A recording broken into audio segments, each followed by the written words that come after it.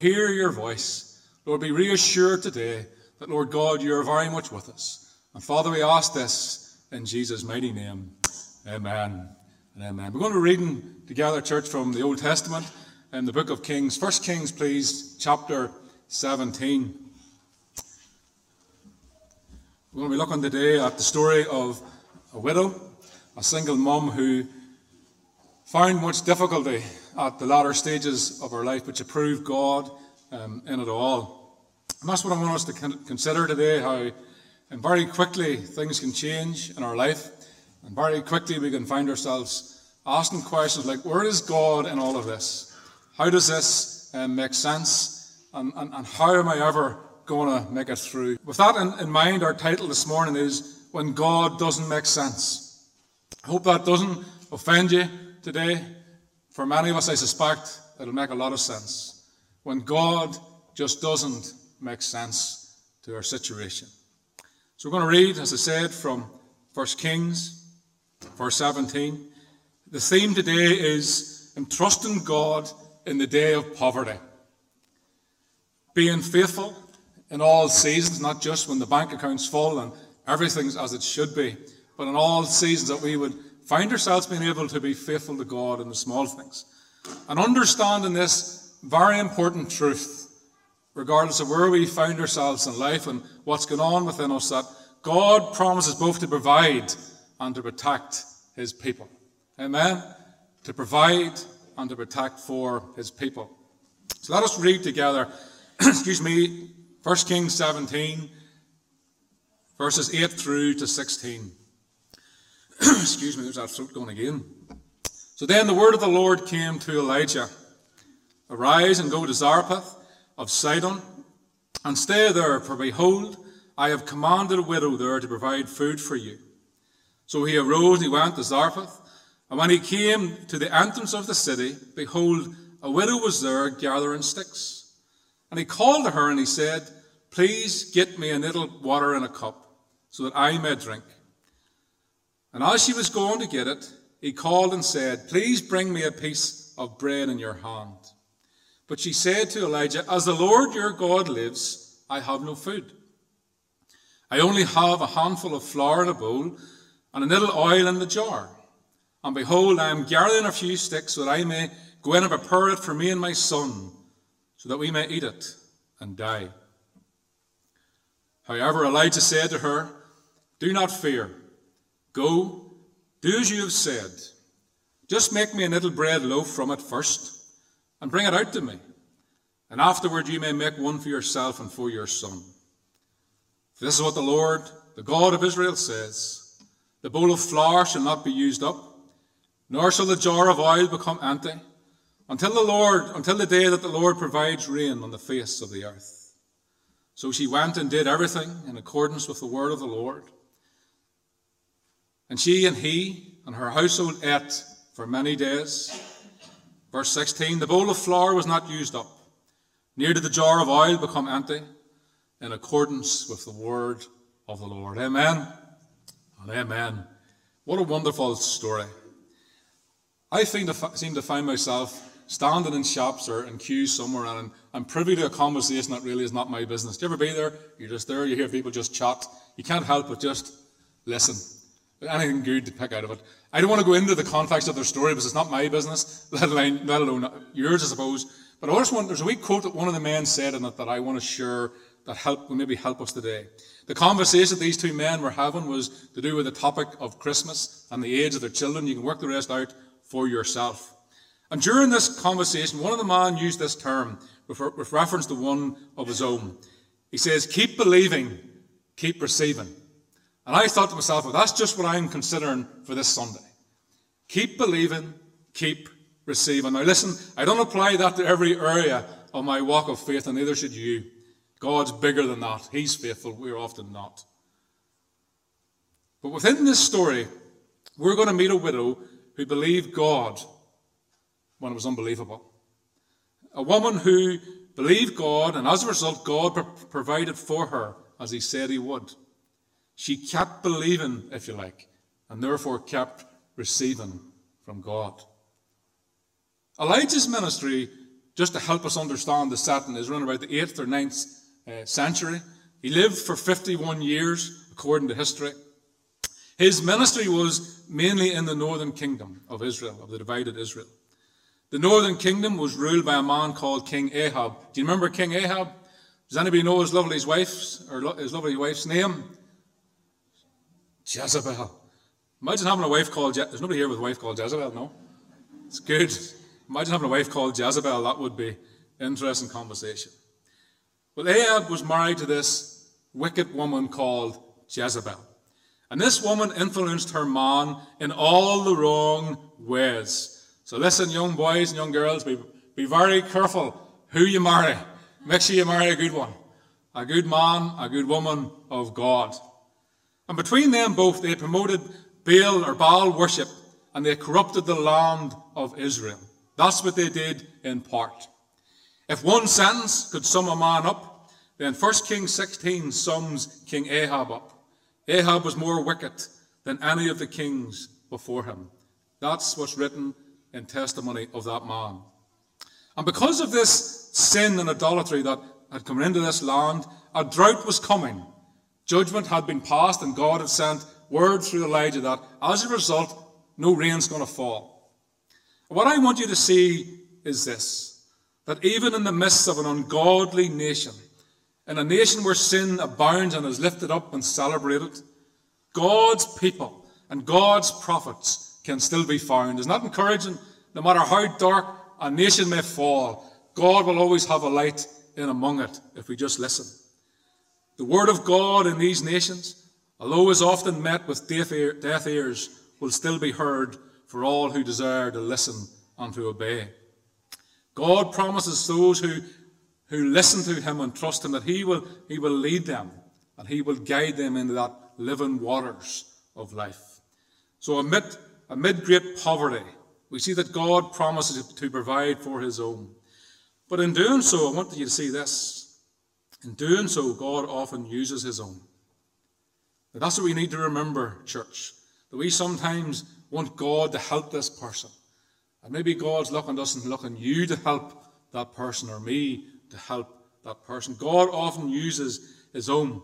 You know, and as believers, we are also called to give out of our poverty to bless others.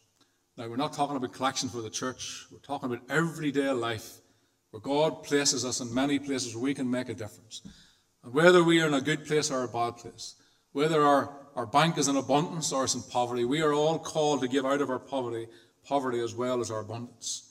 You see, giving out of our abundance, we can reason that in our heads. We can argue with ourselves and say, well, I've got this much, so I'll give this. But to give out of our poverty, it's a test that only few may pass.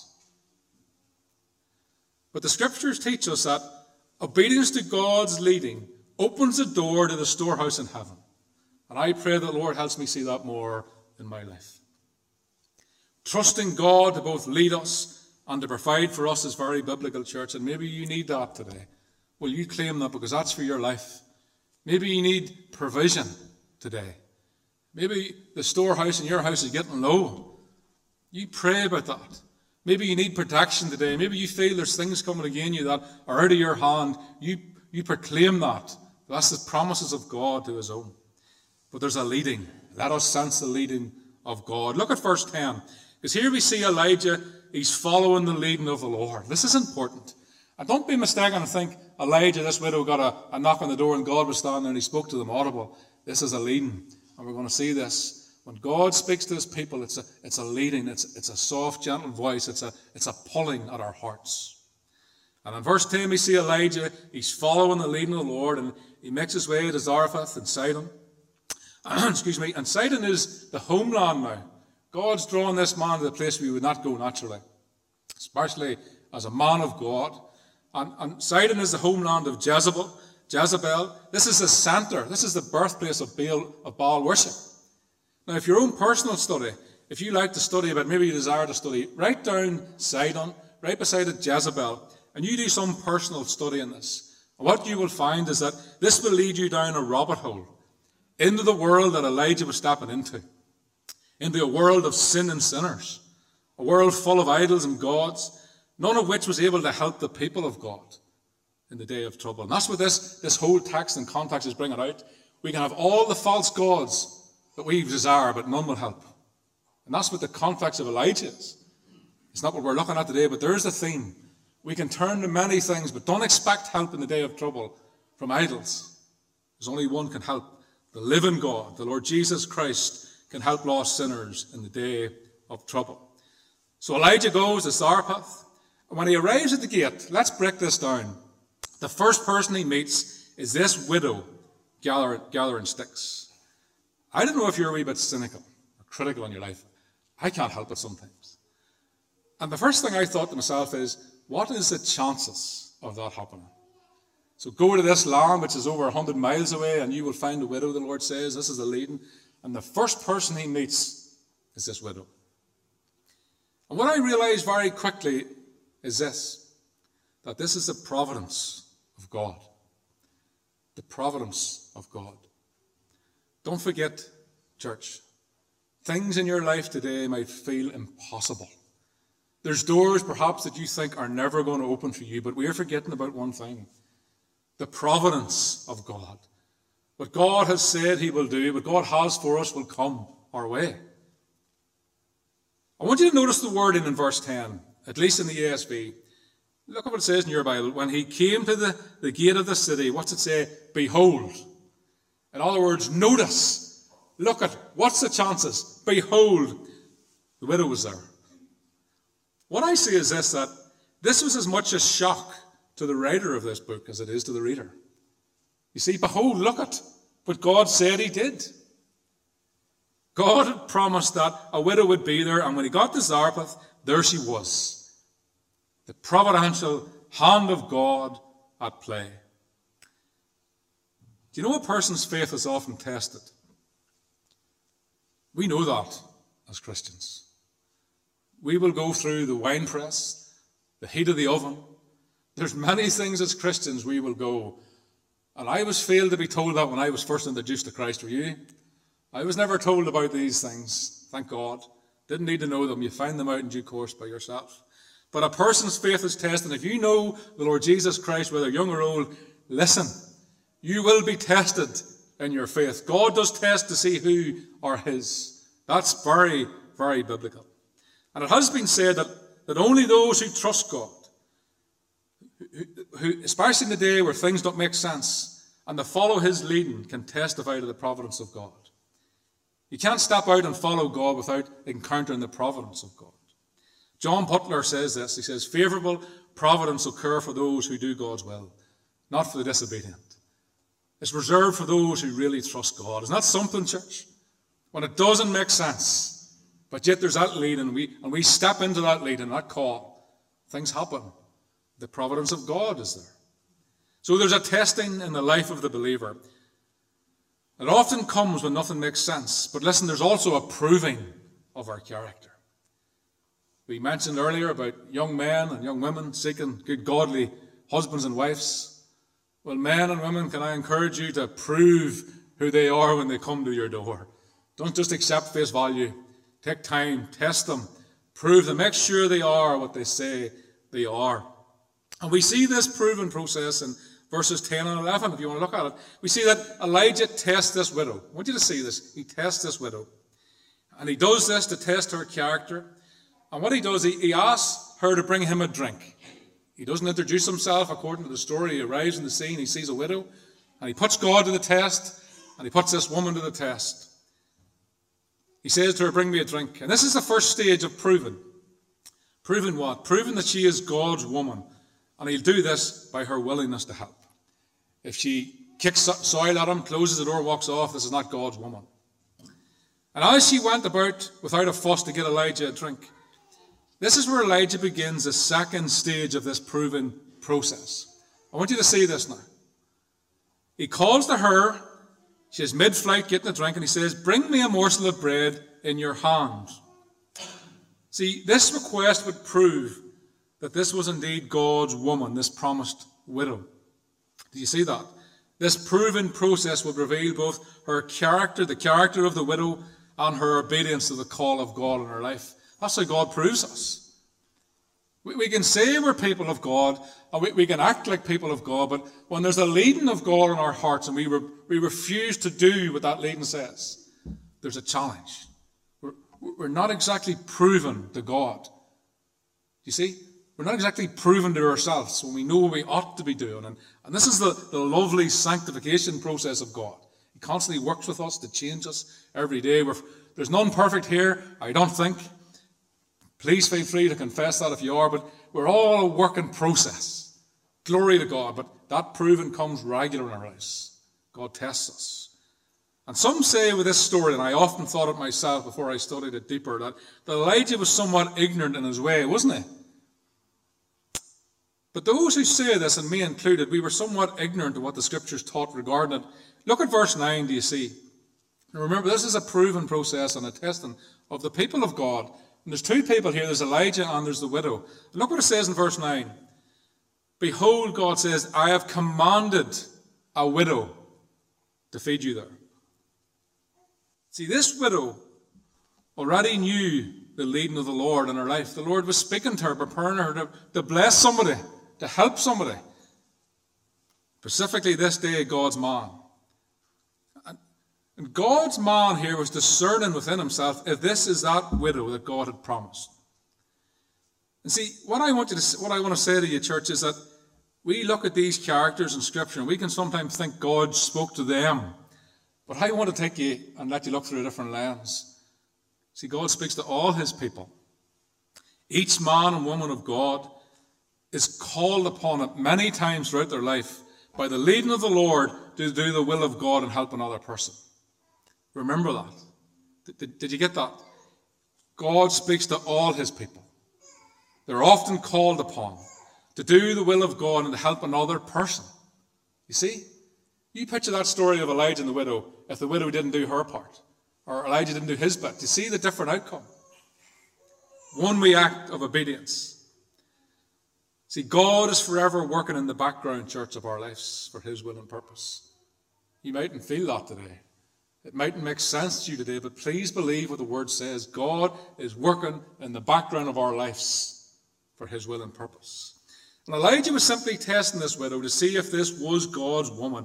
And this reminds us of a very important thing, that the will of God is provable. The will of God is provable. Do you feel the call of God in your life today? Whether it's for ministry, whether it's for whatever you feel that God is doing in your life, you can prove that. We actually is taking our scene already. Then maybe next week we'll have another run about her around the pews. But this reminds us, church, that the will of God is provable. Not only are the people of God tested for their faithfulness to God, but there's this proven process that all Christians must go through and will go through. It's not optional, sadly. I want you to consider, just for a wee example, the office of elder. No pressure to the elders here today. This is a reference to the elders, what the Bible teaches. There's much on this. This is just a snippet. An elder is not to be a man who's young in the faith. He must be a man proven, a man who's seasoned in service, a man who's found faithful in the day of poverty, the day of famine, when things don't work out. His character must be tried in the fiery furnace. You see, there's a proven. He must be able to stand when the heat of ministry is firmly upon his shoulders. You see, that's why he can't be young in the faith. How can a man only come to faith ever take up the office of elder and he hasn't kicked his toe off the door yet? Do you know? He hasn't got that thing spoken into him that rips him to shreds. There's these proven things that God must bring us through. Why? To make us stronger, church, that we can be glorified. Sorry, all the way around. He can be glorified through our weakness, through our day of poverty. Found faithful. Then consider briefly the deacon. Also must go through a proven process before they can be elected. They must be found, to say there's many others, but just some simple ones is, they must be those who are proven to be faithful in their service in the church. They must have a good standing, upright in character. They must be a person who cares for their own family, and as out of that overflow, care for the flock of God. You see, each believer also experiencing a proving of the Lord. I don't want to go into too much, but one or two verses. Psalm 26 says this: examine me, O Lord, and prove me. Prove me, Lord, to be the man that I believe I am. Prove me, God, that I am that woman that I want to be. Lord, prove me and test the reins of my heart. And Elijah sought to prove this widow. So she would go on, of course, to prove faithful and reliable and reap the blessings. But listen, church, it wasn't easy. It wasn't easy for her. And I want you to see this. God did not make sense to her. And there will be times, if you're not already facing that God will not make sense to you. Do you get that? Our situation will not always make sense. In fact, perhaps the opposite. And she would go on to prove faithful, but it took work. In verse 12, we see that after Elijah asked for water and food, we see the position that this widow was found in. Now, this widow did not have a full bank. She didn't belong to a stately church. She didn't have a big car and loads of friends and family. This widow was found in a complete state of desperation and poverty. Look what it says, what she says, sorry. As the Lord your God lives, she says, I have nothing. I've only a handful of flour in a jar and little oil. That's it. She goes on to say, I'm preparing a last supper for her and her son. That's the confession of a single parent. I've nothing, I'm all spent. My next meal's my last, we're going to die and go on. That's it. That's all this woman had. Don't be fooled, church. Let us not think that the people of God walk or float about in some cloud. This walk of faith is a hard walk. This faith in God is a hard thing to be proved. It doesn't come easy. And this widow had nothing left to give. And it's funny that God asks of those who have little or nothing to give, doesn't it? That means that 90% of us here who feel we've nothing, God asks us to give. I know there's some very wealthy people here like Mark Allister and people like that, but then there's other people like ourselves. We get by. Does that mean that anybody's called more or less to give or to be faithful under the call of God? In case you don't know Mark, I'm certainly having a joke with Mark, in case somebody thinks he's a millionaire and going, ask him for some money afterwards. Try him anyway. Test him. But it's funny how God calls those who have little to give. And what I find personally is this. I'm speaking out of a personal man here, the flesh man. Whether I'm speaking to somebody in regards to salvation or the things of God, or whether I'm trying to help somebody in a practical way, I don't know how you feel, but I always feel that I have little or nothing to give. At least nothing that will make a real difference to a person's situation.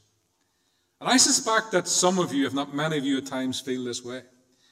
But what I have come to realize is this, that when we feel that we are all spent, that we've nothing to offer other people, it's then that God seems to be able to truly work in and through us.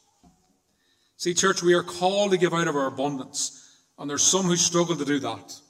But the truth is, we are all called to give out of our poverty. Please just don't think money here. I mean, in every area, out of the overflow of our hearts. When we're broken and we feel that we can't pray for somebody or encourage somebody, it's out of this brokenness, out of our poverty. When things don't make sense for us and we see that it doesn't make sense for somebody else, we try to bless and encourage and pour into their lives, even though it doesn't make sense. See, in our poverty, God's hand is visible.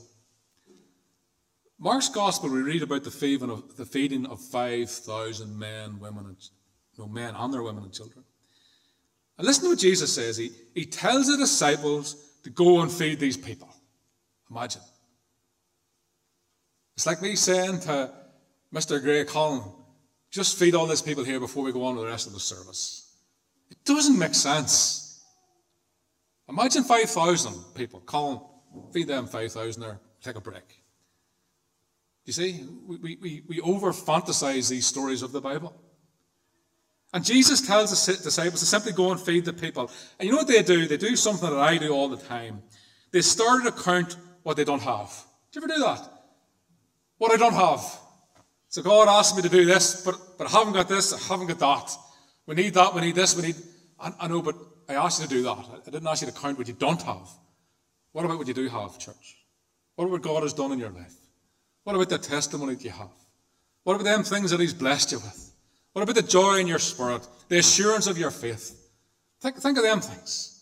The blessing of your children. That there's so many things that don't make sense, but there's so many things that we have. Tangible things.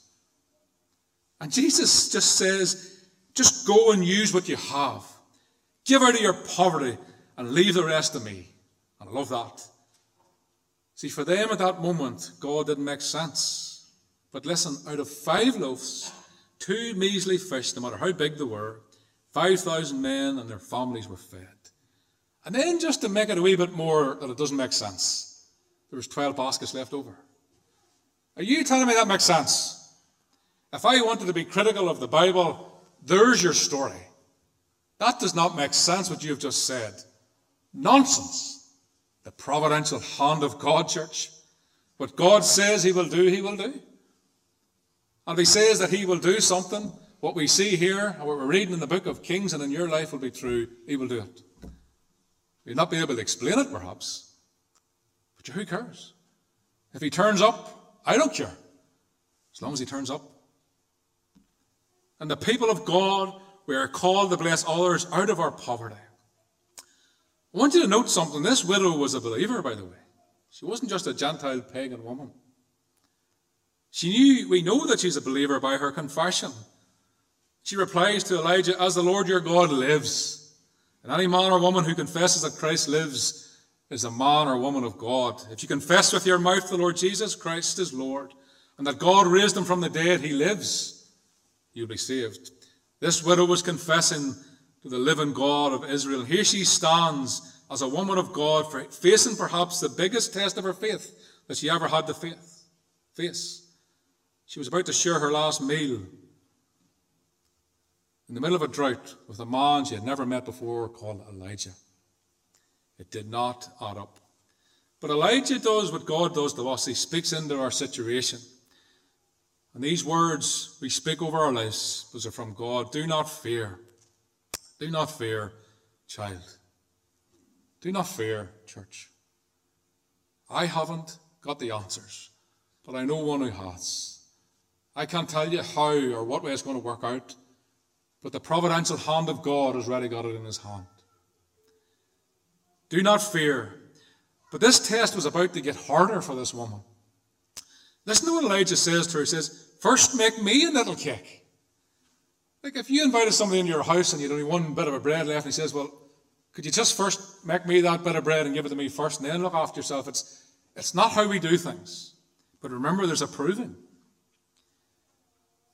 Butler says here that this was not selfishness on Elijah's part, but the testing, the proving of this woman's faith. For she had been commanded by God also. See, God tests his people, their willingness, their faithfulness, and what he requires of them. And that's the challenge, church, that we have to realize. Sleepy Christians will have a lot to answer for if we ignore the calling and the leading of God. You might look at the world around you and say, look at the state of it. What about the wee world that you live in? Are you making a difference? Are you blessing people out of your poverty? Are you bringing food to people who are hungry even though they've got much? But listen, when we act in faith, church, and give out of our poverty, you know what it does? It gives God's favour priority over the situation that we find ourselves in. When we believe God and trust God, it opens up the divine favour upon our lives. We know this, but we have to be reminded of it. This widow stood at the door of blessing, or the door of great loss. And Elijah speaks the promise of God into our house, our life. And remember, the leading of God we're talking about this morning. Don't be deceived into giving your money or something into some head case that's speaking nonsense into your life. This is the leading. The following of God, you bless people as God leads, not out of our mind, out of our hearts, and out of the leading of God. And he speaks the word of God into this woman's house. He says, listen, trust me, for the jar of flour will not be spent. See, there's a promise. The jug of oil will not be empty.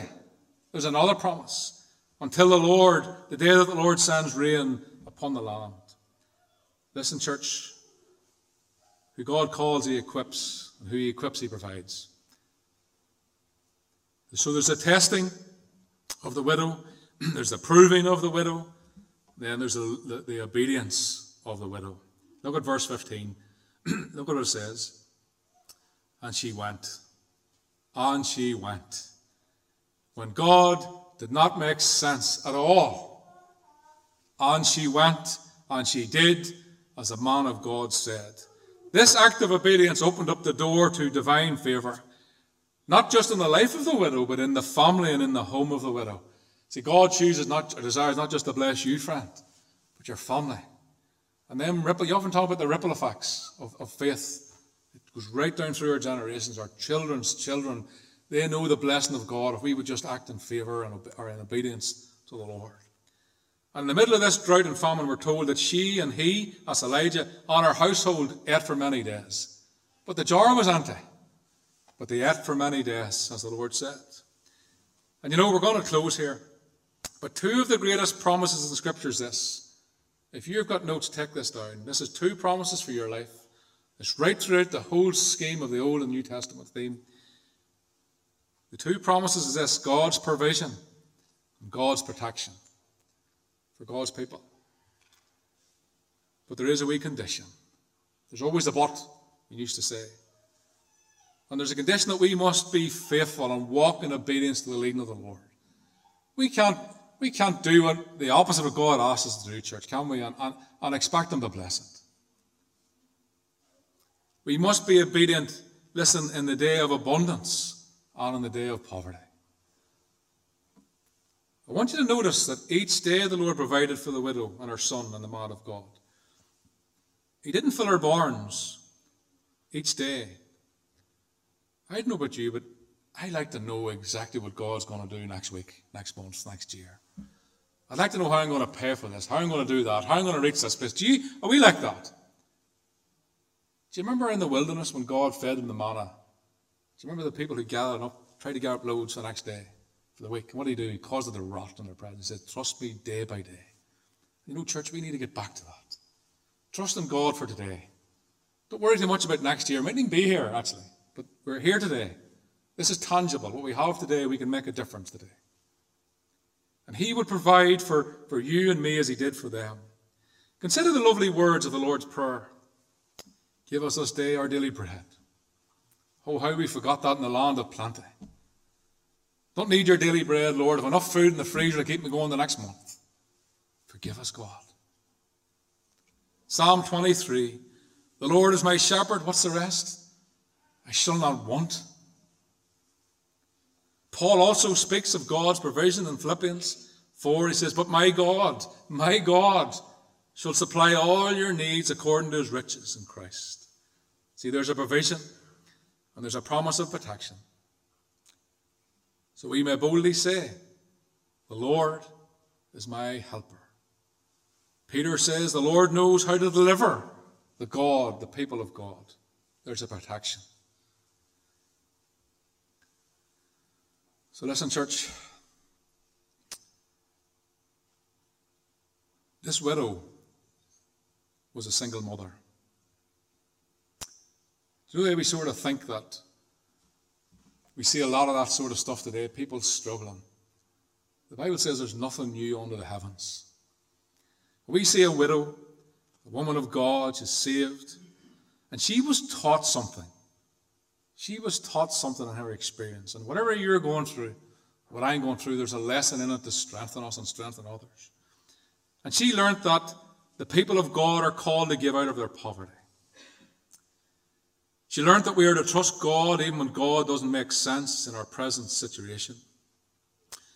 This woman learned that as a believer, hard times would come. In fact, to be expected, and they are somewhat normal in a life. This widow taught us that regardless of how old we are, or many years that we have served the Lord, that there remains for the people of God a testing to the faithfulness of our hearts to Him. There's a proving process in our ministry. In our heads we might think we are Elijah, but in fact in our hearts we could be Jezebel. There's a proving process. There's a testing, not to cut us down, but to make us stronger. Yeah? And this normally happens to us when we are at our lowest, when things just do not make sense. Just going to ask the team to come, please. But church, the biggest lesson of all is this. When we believe God, even when it doesn't add up, or it doesn't make sense, it's called obedience. And when obedience is acted out upon, what this widow learnt and what she is telling us today, that when she believed God, divine assistance was given to her. Divine assistance, church, please focus. The divine provision was given to her. Assistance. And the doors to heaven's storehouses were opened. Now, maybe your bank is low today. Maybe your food cupboard's low, but maybe your spiritual man's low. And wherever we are, whatever position we find ourselves in today, this is just a wee call to remember that life is not black and white. Don't believe the lie, but believe God. When we believe Him, when we look to Him and follow His leading, He promises that the providential hand of God will provide. It will open doors that no hand can open. It will also close doors that are sought out to trap us. But let us all remember today, let us bless others with our little and trust God with the rest. Bless people. Bless this world out of our poverty. Minister out of our poverty. I can't help but think ministry, our money has somehow destroyed ministry. Somehow destroyed it. When men who looked upon sick people sitting at the gates and asking for help, asking for money, and the men of God would say, listen, silver and gold I have not, but what I have, they blessed out of their poverty, church, and we can, and you have it. Let us pray. So, Father, I thank you for your word to us this morning. And Father, forgive us for our title this morning, when God doesn't make sense. It's only a metaphor for our own hearts when we don't understand. Lord, we choose to try to work things out in our own strength, and we question, Lord, everything that you're trying to lead us in. Lord, I pray you would forgive us. Lord, you would help us to trust you in them days. Lord, it just does not up. And Lord, maybe for situations that we find ourselves in, that Lord, we would hear that still voice. But Lord, we thank you for that reminder. It's not that what we have that we're empowered to bless others, it's who we have. And if we have Christ, we are able to bless out of our poverty. We're able to make a difference. We're able to share our love with others. We're able to help. Lord, you have called us, Lord, in poverty, out of poverty, to serve in poverty. Lord, what a wonderful God. It doesn't rely on us. It doesn't rest on us. God, them disciples took simple 5 loaves and 2 fish. And God, you blessed perhaps 10,000 people through their faithfulness. And Lord, we're still being blessed by such stories in these days. So Lord, over each heart, each life, Lord, maybe somebody's in that testing position today. Lord, I pray you would just, Lord, speak your promises into their heart. Help them through. Lord, maybe there's one being proved today for greater things. God, I pray that, Lord, you would steady their mind, steady their thoughts. Lord God, they would know the leading and the provision and protection of the Lord Jesus. And Lord, over every heart, Lord, the most important thing is today, Lord, in our poverty that we know the Lord Jesus Christ. And Lord, for any man or woman, boy or girl today that, Lord, is not yet saved, they haven't just had their eyes opened on to the wonderful Lord Jesus, that, Lord, this would be the day. And, Lord, their poverty would become rich. That they would, Lord, allow the Lord Jesus in. That their names would be, Lord, written into that Lamb's Book of Life, and divine favour would be theirs. And so, Father, we ask this in Jesus' mighty name. Amen.